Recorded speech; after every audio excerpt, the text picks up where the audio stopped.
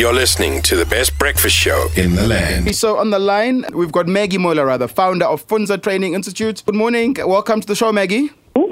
How are you this morning? I'm good, thanks. And yourself?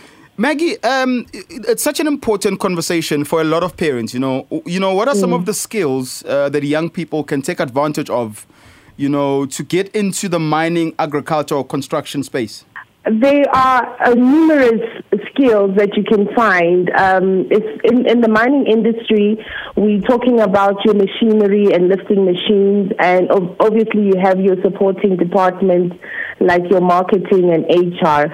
But what you can find is your plumbers, your welders, your engineers, your metallurgists. So there are various skills as well as in the agricultural sector. The nice thing is that the government institutes are advising or encouraging young people to get into the agricultural sector because there are grants that are coming out on a yearly basis to support people who have land and want to get into agriculture. So you speak of grants and just getting into these spaces like agriculture, construction, mechanics.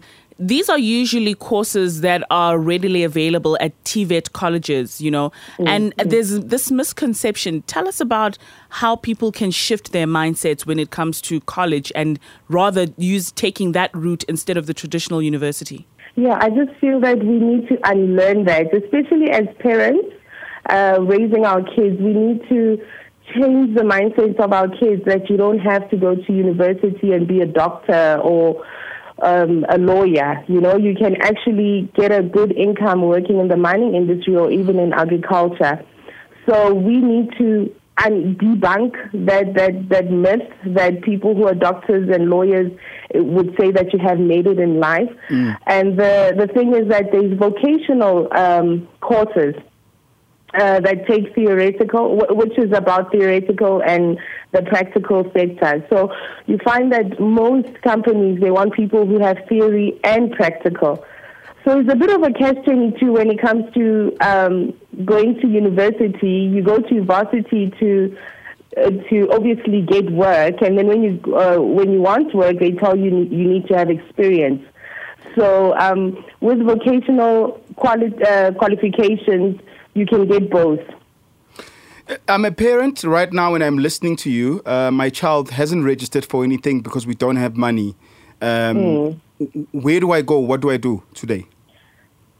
There's TVET colleges, there's technical colleges, there's colleges or institutes like Fundza where you can get affordable training, which can be up to 8 weeks, 6 months, depending what qualifications you want. So you can Google TVET, there's different technical colleges that can give you the experience and make you employable.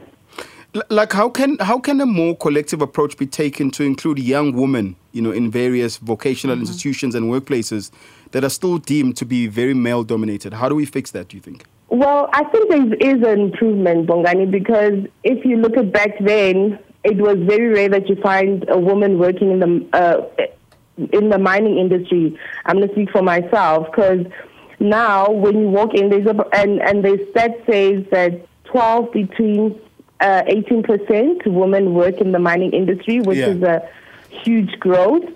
And I just think women need to realize that you don't have to be based in the office anymore. You can actually go to the mine and come back and still do your wife's duties, if I may say so. So we just need to also unlearn that as well. But I'm also seeing that a lot of people are starting to believe in women or empower women, especially in the business sector. You'll find that they prefer women. Preferences is mostly for women.